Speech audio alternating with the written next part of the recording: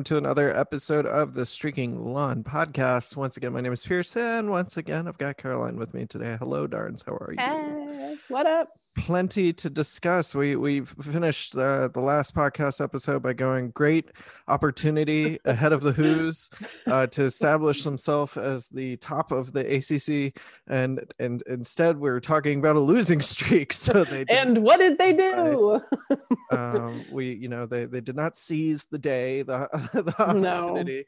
But if you're listening, you know what's gone on. But we're gonna chat about these three games and what it means for the rest of the season, a lot of which of course is to be determined. So it's sort of like of everything, especially in COVID year, but in sports in general too. But to rehash some of it, you get your butts kicked by FSU, who even outside of that game is really coming on strong and looking like they're the cream of the crop in the ACC.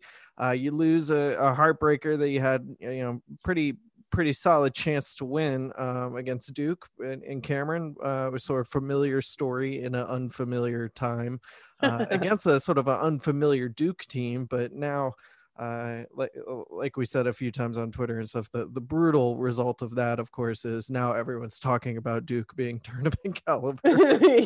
Which is just a shame. But most frustratingly for fans, I'm sure, is the NC State loss that followed those two games, where UVA just really couldn't throw it in the ocean against a middle to lower road NC State team at home. So plenty to discuss, Caroline, but that's the 10-second recap of those games. What is your biggest takeaway from this losing streak? And we won't even get to like what it means for the upcoming postseason or remainder of regular season games. I think, I was like, they lost in so many creative ways. It's so exciting. And I'm joking around, but I think this is just one of those, you look around the entire country, and even like you can throw in Baylor this week, I'll say, because they came off of their COVID pause and nearly lost, played very, very crummy basketball to a very bad Iowa State team. And to their credit, they pulled out the end. They, good teams figure out a way to win. We've always said that. And just, this is just to say, like, the margin for error for everybody, it feels like this is just such a like, you look what happened to Arkansas last night, you look at what happened to Carolina last night. They schedule a game against Marquette thinking like, we'll get some bad Big East team in here to help us stay fresh, get a little win during the week and move on with our, and instead they got handily defeated at home by a bad Big East team. Part of that to me is like, how did the ACC not be like, no, don't do that, we'll find you a game? Like, I don't know, it just, the whole thing was very weird to me. But it's entirely accurate to say they have not lived up to the expectations I had preseason, but also I have a hard time getting too wrapped up in any of it because, last night you could say, like, some people were like, oh, Duke beat them twice. They by losing in different ways, it's hard to maybe pinpoint. I don't think it's fair. You can't say the offense is bad because it's not accurate. Like, you can say things like, if you don't love the blocker mover with these pieces, understandable. If you don't love some of the lineups, got it, cool, all that stuff, I understand that. I'm saying, like, when you have a team that came into last night's game shooting they were number 5 in effective field goal percentage, number 5 in 3-point field goal shooting. We just saw them hit everything minus the last 3 minutes against Duke. And then people point at Duke and be like, Duke isn't good. Like, I'm sorry, y'all, you know how this goes with Duke. They have talented players and they're figuring it out. And it's not surprising that we saw a performance like that. If Duke played like that every game, I thought we all expected it. I did. Well, that's the thing. People say that they seem to be the chatter, right? Like, oh, now they've kicked off one of their 5 stars. Of course, that it's like the backup QB that always throws for 400 yards against Virginia. I thought, people say they expect it, but then they overreact to it. In my opinion, like, that Duke loss wasn't a bad loss. You can say like, oh, look at the record, look at that. Like, I'm sorry. That was a game where they didn't execute in the last 3 minutes, and that was the difference of the game. Like you said, unfortunately, that's happened a few times at Duke, and that just is what it is. Like, how many times I joked between, I think since 2014, they've lost 4 games there by 4 points or fewer, 2 of them by a point. Like, and it's just, one Grayson Allen traveled. Yeah. So they really only lost 3 of them because Virginia won that game. But yeah. And so you can't even just say like, this team this year is the defense has to be carried by the offense. Yeah. And that's unusual to say. And I would say that's the unifying theme, right? Of if the games were, obviously completely different, and you can point to things that go wrong that are diverse across the 3 of them, but a unifying thing is that the defense isn't strong. It isn't as good as what we're used to. Right. And that's the thing. Like, this defense is not trash. No. It's just not good compared to what we are used to. Right. And therefore, it was, I mean, I actually did not check after last night, but they're 30th. Like that's, and everyone knows you're allowed to be unhappy with it. Yes, 100%. And that's, you can. These are the expectations for this basketball program. I mean, that's what you get for winning national championships. So I think, like I get what you're saying. Like, they're good, they're not great at defense, and we're used to great. Right. And that's going to frustrate fans. Yes, for sure. And the Florida State game was, and I understand they did make that. I'm glad that they made that push, even though I was like, don't get me back into this game if you're just going to lose by 20. They made that push, and it's tough. Like, there are teams that Virginia has struggled. People look at records like Tony Bennett against Pitino or against Louisville, like, but mostly, like his record against Pitino, his record against Boeheim, his record against Roy Williams. Like, they're like, oh, Coach K always pants his head. Like, the records against Florida State and Duke are not as good, and I think it's very easy to see why. Like, because those are the teams that generally have the types of players.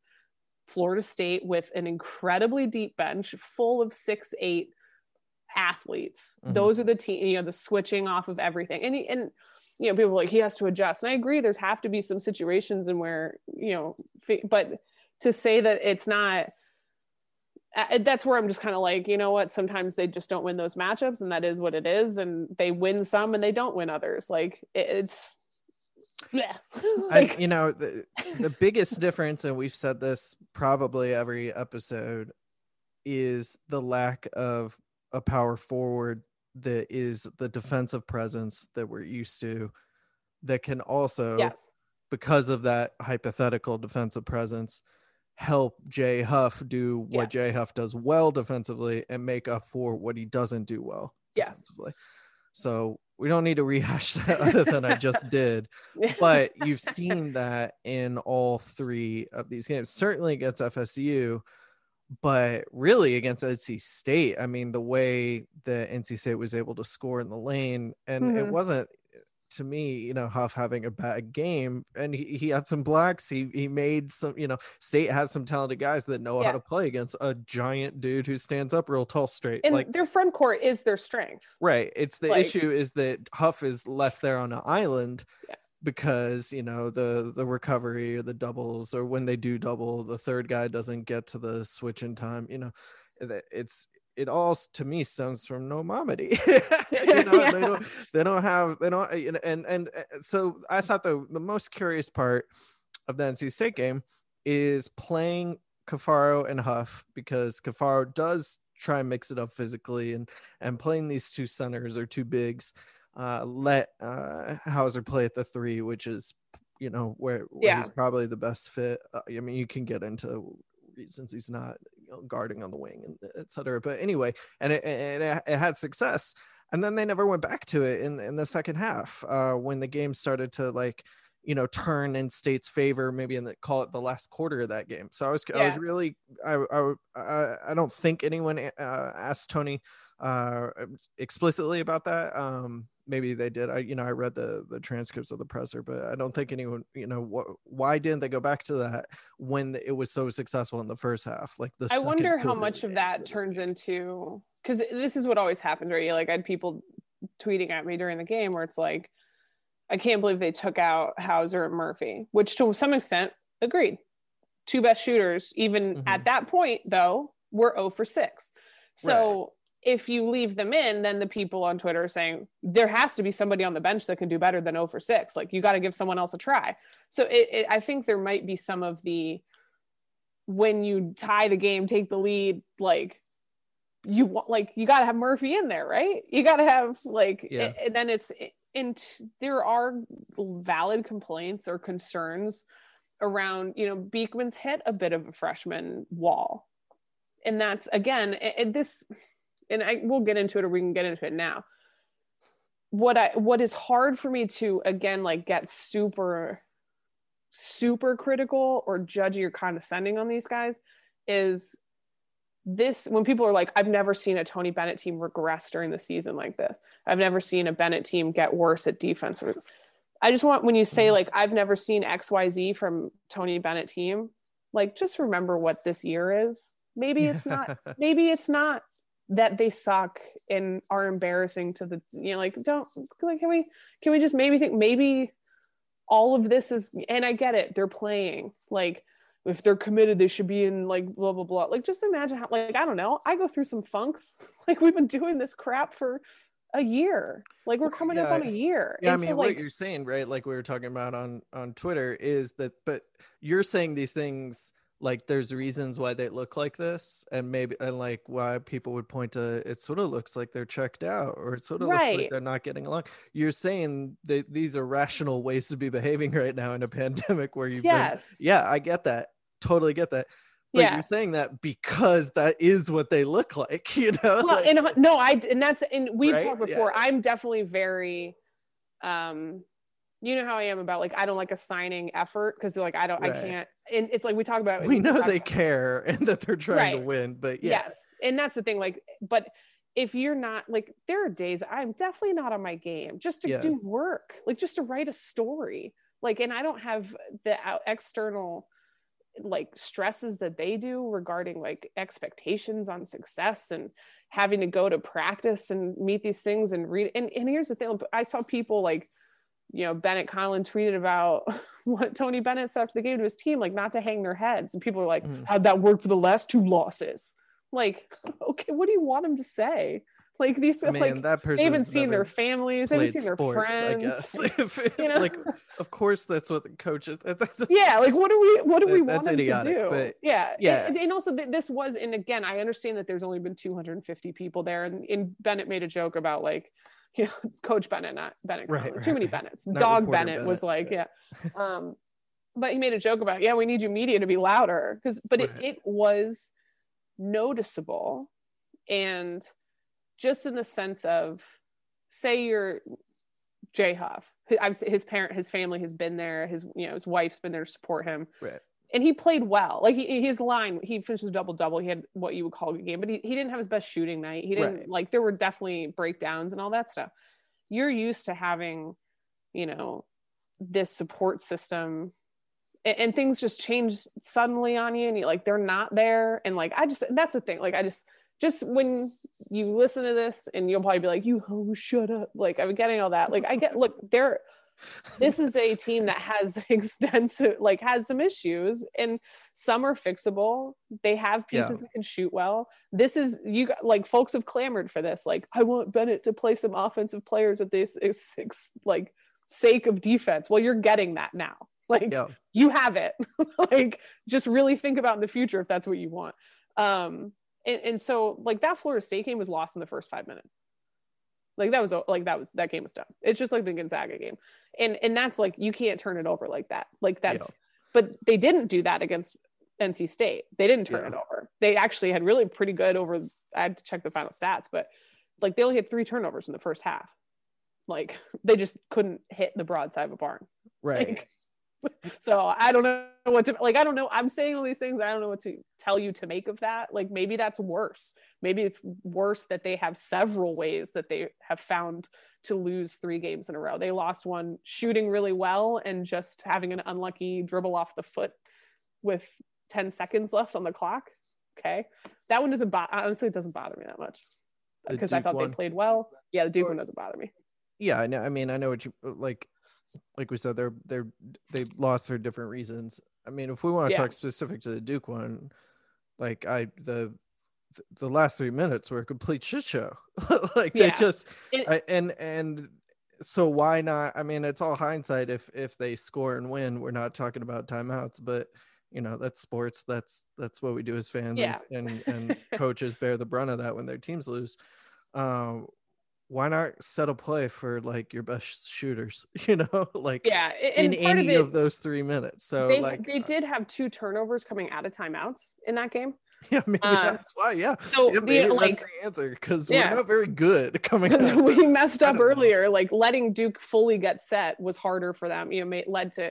And for me, a lot of this, and I was talking to someone on Twitter about this yesterday, is like a lot of this feels extra crummy because we have been spoiled, and that's again. We're at a point where Virginia is with Tony Bennett.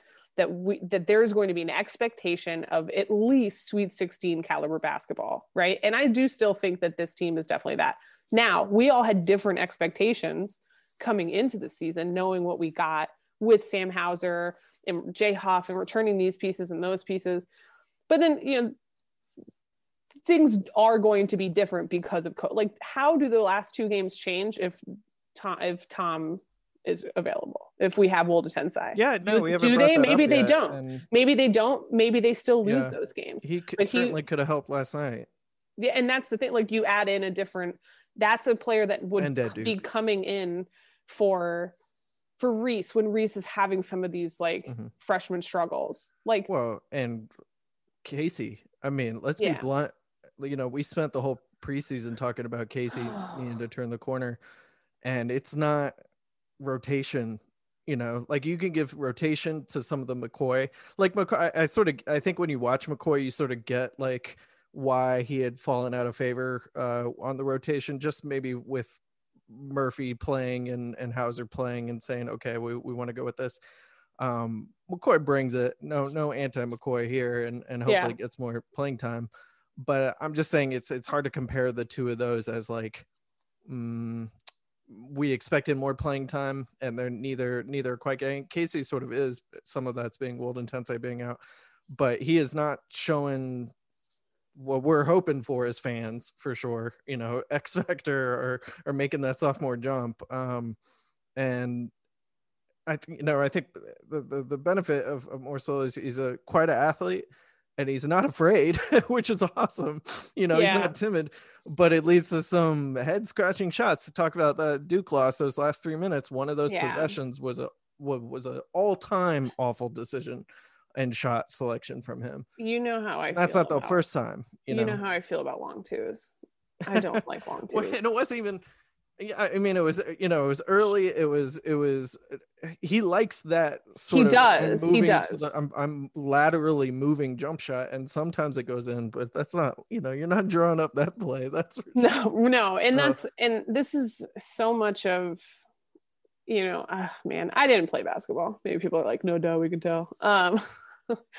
For being as tall as I am, I'm very, very bad at basketball. And I've already seen a lot of the writing off of folks, which is, I think, silly in any sort of Tony Bennett system, knowing how players progress and all that stuff. So I have seen definitely more of Casey that I expected to, or potentially expected to see last year.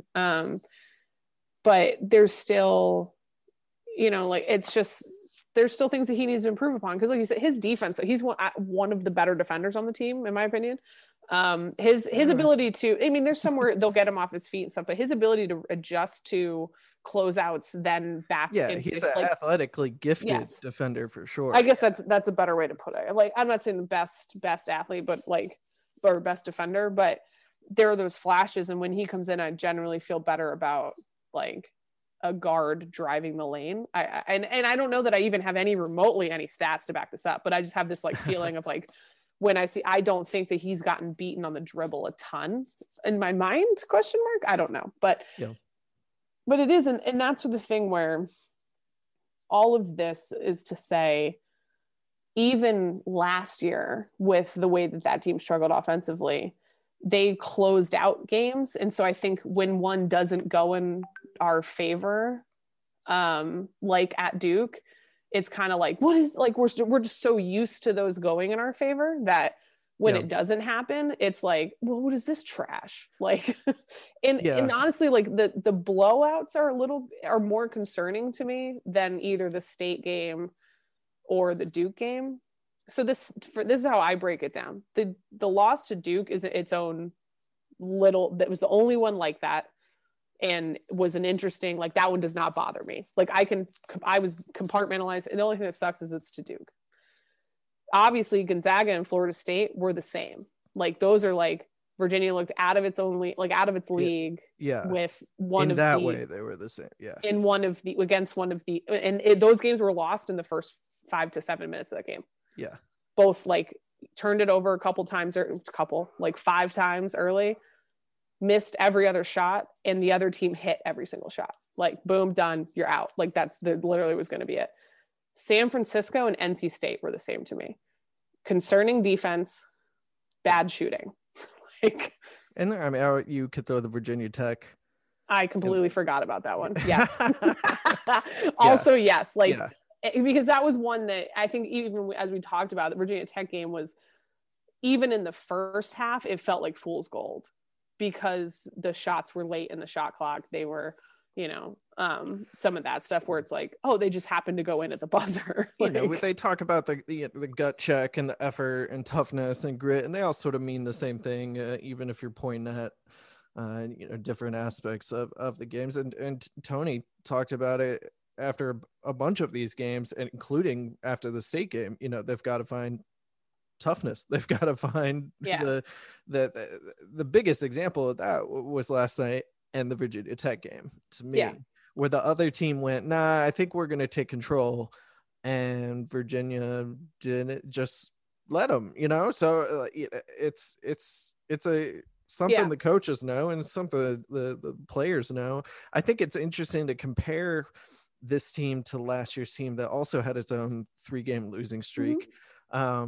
That team, we all remember being extremely frustrated by its offensive inability, particularly early on the season. That's a big difference, right? Is their 3-game losing streak was towards the beginning of the conference play and not towards the end. This team can't deal with that. They can't be bad offensively because they're not great defensively, and that's 100%. Like you said, that's for 10 years we've been doing that, being carried by a great defense. So what happens when they struggle? They, the punched in the mouth, or the feeling adversity, and don't, all these lessons that you learn from your coach. How do you respond? Well, we got a little bit of response after the Virginia Tech loss, and I thought that was Trey Murphy. I think, like I said, you could point to McCoy comes in and brings it. I think Murphy is capable of that, and he hasn't been able to execute that against Duke or NC State, and they lose. Yeah, and I look too, like, this is not remotely to say anything like, oh, this is the refs. Like, Virginia shot their way out of that game. But when you look at the slim margin for error for this team, is like, there were situations where it was a 5-point swing or whatever, because you miss a call, you expect something, the McCoy layup that was clearly a foul, like, goes the other way, and it turns into 2 points or 3 points for NC State. And then it's those momentum shifts that I feel like this team can't take as many of those right now, where it's just like, and I get it's got to be frustrating to, like, if you get a bad call, or if Cam Hayes banks in a late shot, oh my God, like, you can't let those things impact you on the next possession.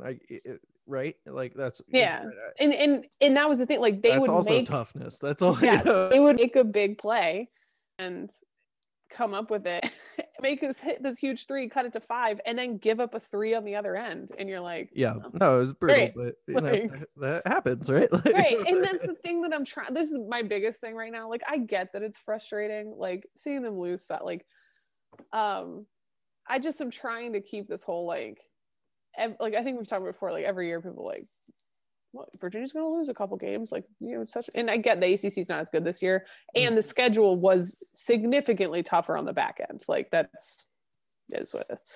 And I'm with you. Their resume's thin right now. Not thin like I think they're going to miss the tournament. No. It's just thin. Like there were fewer opportunities. You had one shot at UNC and you won. You had one, and honestly, I need people to stop discounting the Clemson win. Like, are they number 12? No. Are they fringe top 25? Absolutely. Are they a tournament team? 100%. Is their defense still top 10? Yes. So don't fully discount. I get that there's frustration, especially when you have a chance at Florida State and you completely just like throw up on yourself. Like, not great. Only having one shot at Virginia Tech on the road, one shot at Florida State on the road, one shot at Duke on the road, having your home game against Louisville canceled. Like, so one shot at Louisville on the road. I was gonna say the Louisville game is so critical. It's very critical. And again, like not in a make or miss the tournament type way, but it just it could be critical for top 4 ACC seeding, as you know, even if they get past Miami, which they probably should, but you know, if they lose Miami, then we're talking bubble to me. I mean, you know, if God forbid they lose to Miami and Louisville, I think they're a bubble team, which sounds insane, but then you're saying you've lost 5 straight. Let's not. Yeah, that's bad. Like that's bad. Like we're in a whole different. But Louisville only has four ACC losses, and same with Virginia Tech and UVA. So if you lose to Louisville there, we want to hope very strongly that they can stay in the top 4 of the ACC for. Yeah, they have no tiebreakers, like none of those, and so it's. Well, they've actually played most of their games too.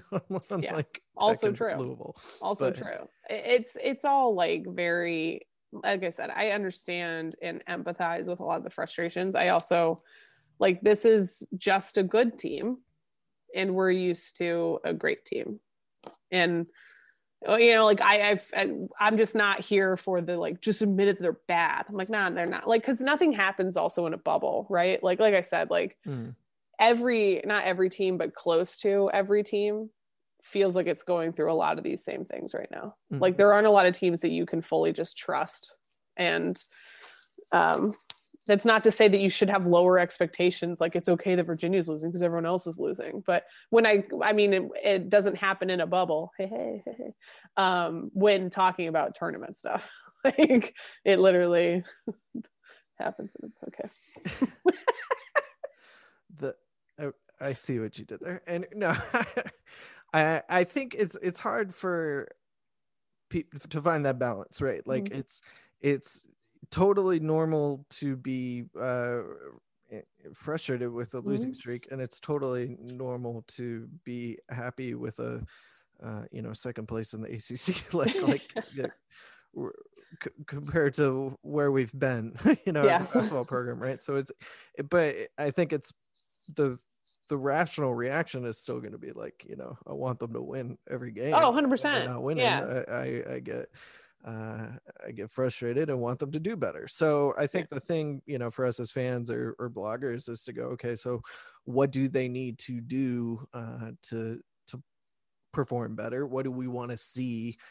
Even if we don't have like national championship expectations or things like that. And I think it comes to me to something we were talking about as in our Slack chat is this idea of who's going to step up and be the Batman, so to speak, for this team. And that brings me to the point I was trying to make a few minutes ago of comparing to last year's team. What did they sort of coalesce around to go on a very successful end of the season run? It was hanging into that defense and Mamadi, and who's going to be that this year? Could it be Hauser? You sort of see last night they're like, okay, we need some scoring immediately or we're going to lose. and it just ran through Hauser, and he made some of the shots. Yeah, I would like for him to do that thing where he takes lots of threes and makes lots of them Right. throughout the whole game. And he was taking shots early. It wasn't like a new thing for them to try and run it through Hauser. No, he was. He just that they learned against Duke was the offense can't run through Kihei shooting, right? And we know that, and have pointed that out in these losses of field goal attempts. It's got to be Hauser and Huff and Murphy, and Huff and Murphy weren't hitting it last night. Huff got there eventually, but he wasn't hitting those outside shots. So who's it gonna say? Is Hauser capable to, that's my issue. Is Hauser capable of being like a takeover focal point? Because to me, he's the perfect Robin to another Batman. Because if you're not paying attention to him, he will light you up. And so if Huff is capable of being, and that's got to be the most frustrating thing. I know we all talk about it on Twitter and pointed it out. Is they switch, and then Huff has a guard on him. Good, get him the ball so he could just dunk on the little guy, right? And some of that is not getting him the ball. Some of that is Huff not being always aggressive. I think he goes back and forth of showing the aggression, and it's hard to pinpoint like a reason for that. But whatever the bunch of reasons all wrapped together is we haven't seen them treat Huff like he should be the focal point of the offense for the majority of the game, like they should be.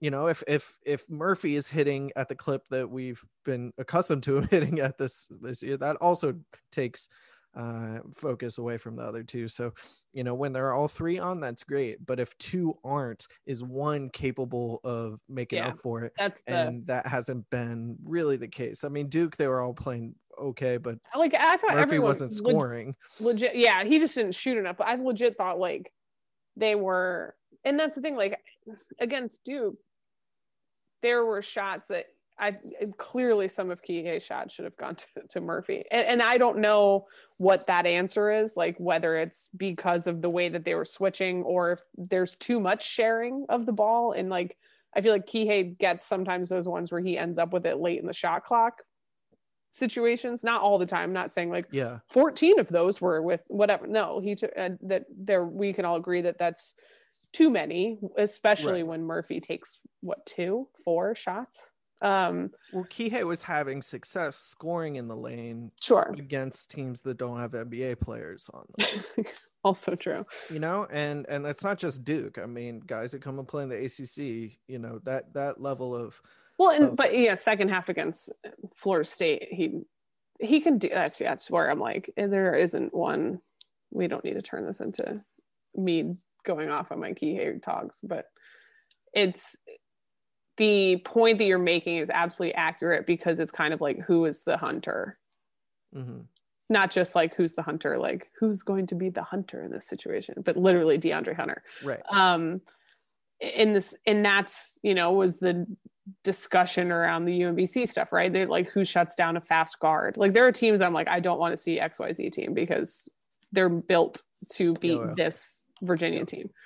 But it's kind of like the way that there are some incredibly gifted offensive players on this team, but they operate differently than the teams we've seen previously. I think we've kind of gone over all that, but it'll be interesting to see how it shakes out. Lineup that we're not super used to, and I'm not against the guy, but it's a lot of that is because Hauser is such a different player, but also important player because of his immense shooting capabilities. So it's just sort of an odd.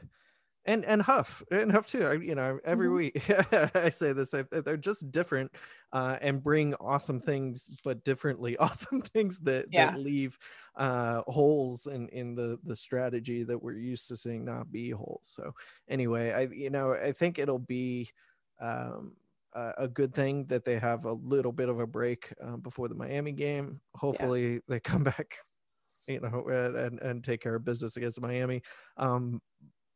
If not, then we'll be more upset.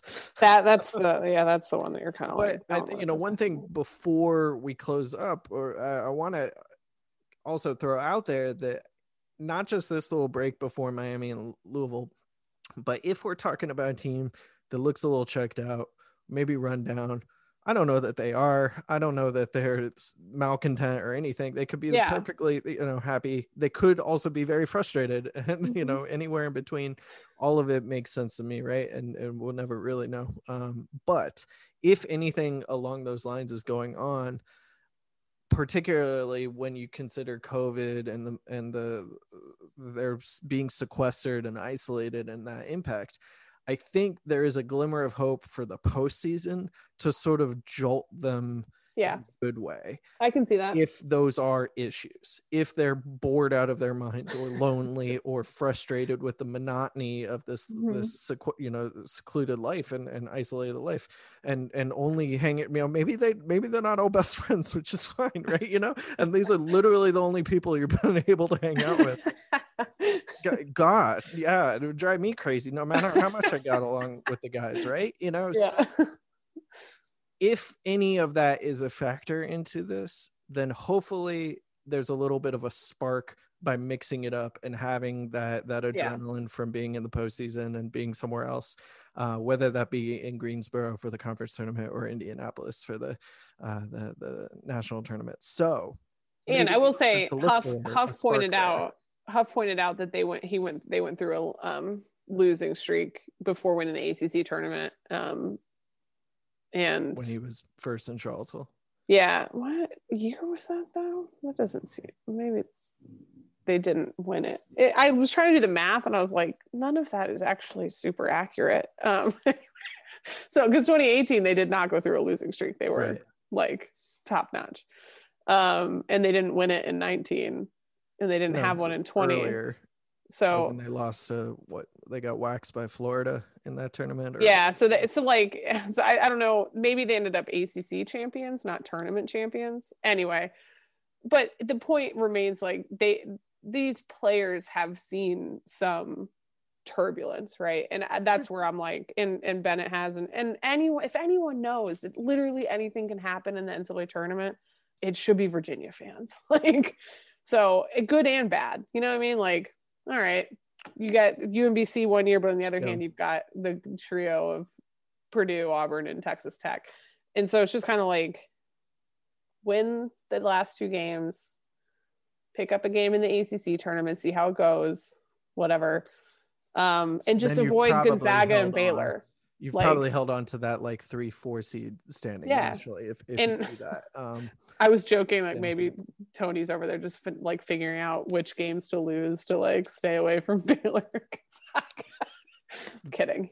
You can't. I'd rather play Baylor than Gonzaga again, but I mean, would probably wax Virginia. But I got a lot of takes for a later episode on the national landscape, so I look forward to that. Hopefully, we're in better moods because have won some games. But Lax, real quick, 3-0 are accustomed to doing, talking about lacrosse at the end. I will say, before we get to lacrosse, I don't want to play the Hokies in Greensboro. That is annoying to see because I think they, like in football, apparently care more about this rivalry, and I don't like losing to them. And I don't, maybe it's my pessimism because of this losing streak, and what I should be saying is I want them again because we're the better basketball team and we would beat them. But conversely, I mean, otherwise, how annoying it would be if they lost to them again. So. Out of the last 5, they're 4-1 in the last 5. Like, it's not like they've had our number. It's not football. No, I just mean this season's game. Sort of clicked to another level of competitive play that Virginia could have matched. So like we saw in the football game this year. So that's all I mean. You got to bring that up. Ruin my afternoon. Yeah, sorry. Well, no, talk about lacrosse. Find your happies. 3-0. 2 wins over ranked teams already. And they beat Loyola. They beat Loyola. I know that's one of them, but I'm saying it seems like they always lose to Loyola, even though I think they beat them last year too. But anyway. Yeah, it wasn't a 1-goal game, which it felt like it was going to be a little bit. Right. Normally those Loyola games are 13-12 overtime. But so they have a win over, I think at the time it was number 11 Army, number 12 Loyola, or reverse those. Something like that. And so they've got Syracuse this weekend, 6:00 Saturday night, ACC Always Network. I actually don't know what Syracuse is ranked now because Syracuse just lost to Army. which I was taking an accounting exam and had checked in. I was getting a drink of water and got up and was like, oh, let me check my phone and see what the score is. And it was 6-1 Syracuse in the first quarter. And I was like, yuck. So completely forgot about it, finished my accounting exam, took the dog out for a walk and called my dad. And I was talking to him and he was like, well, do you want to know what happened? And I was like, yeah. And he's like, Army won 18-11. I was like, excuse me. So like none of that's, yeah, it's like not to say that, you know, it's an automatic Syracuse W. Has only played one game. One game. That was their so first they're game, currently ranked 9th, but they're 0-1. So yeah. So it'll be a tough game. This is a team that has an unbelievable attack unit again. And the face-off guy might be Petey LaSala, returns from the national championship. We love him here. We're big face-off people here. Big Petey LaSala. I'm not even kidding. Like that's dead serious. As long as I've been watching lacrosse, I've been like, you gotta wear the face-offs, which is I don't know why everyone's like, yeah, that's the most important thing. We can all go. I know. His low performance of the season so far was when he only won 65% against Loyola. And Loyola has one of the better face-off guys in the country too. So he's fantastic. He was winning like 70% or something going into that game. You have the transfer in Charlie Bertrand, who is a 6'3" attackman, lefty. You know, Laviano, Matt Moore is arguably top 3 attackmen in the country. So this is a fun team. So keep an eye out. Just watch some games when you can. And this will be a big one. They actually play Syracuse and now I forget, either Notre Dame or North Carolina twice this year. Wow. So they're doing something to get the games in where they're playing. They play UNC twice and Syracuse twice. There it is. Yeah. Which is tough because UNC is really good. So UNC is like number 2, Syracuse is number 4, Virginia is number 3, Duke was number 1. Like that's how it was. Like it was so. But yeah, it should be fun. Tune in. They play Utah later on. Yeah, former UVA goalie Adam Gittleman is an assistant out at Utah. Well, there you go. Fun facts. All right, friends. Thanks for tuning in, and we'll be back hopefully to talk about a winning streak after the Miami game. But yeah, the Hoos are off this weekend, so hopefully they rest up and you rest up. And until then, stay tuned to streakingalong.com. We'll see you next time. Go Hoos.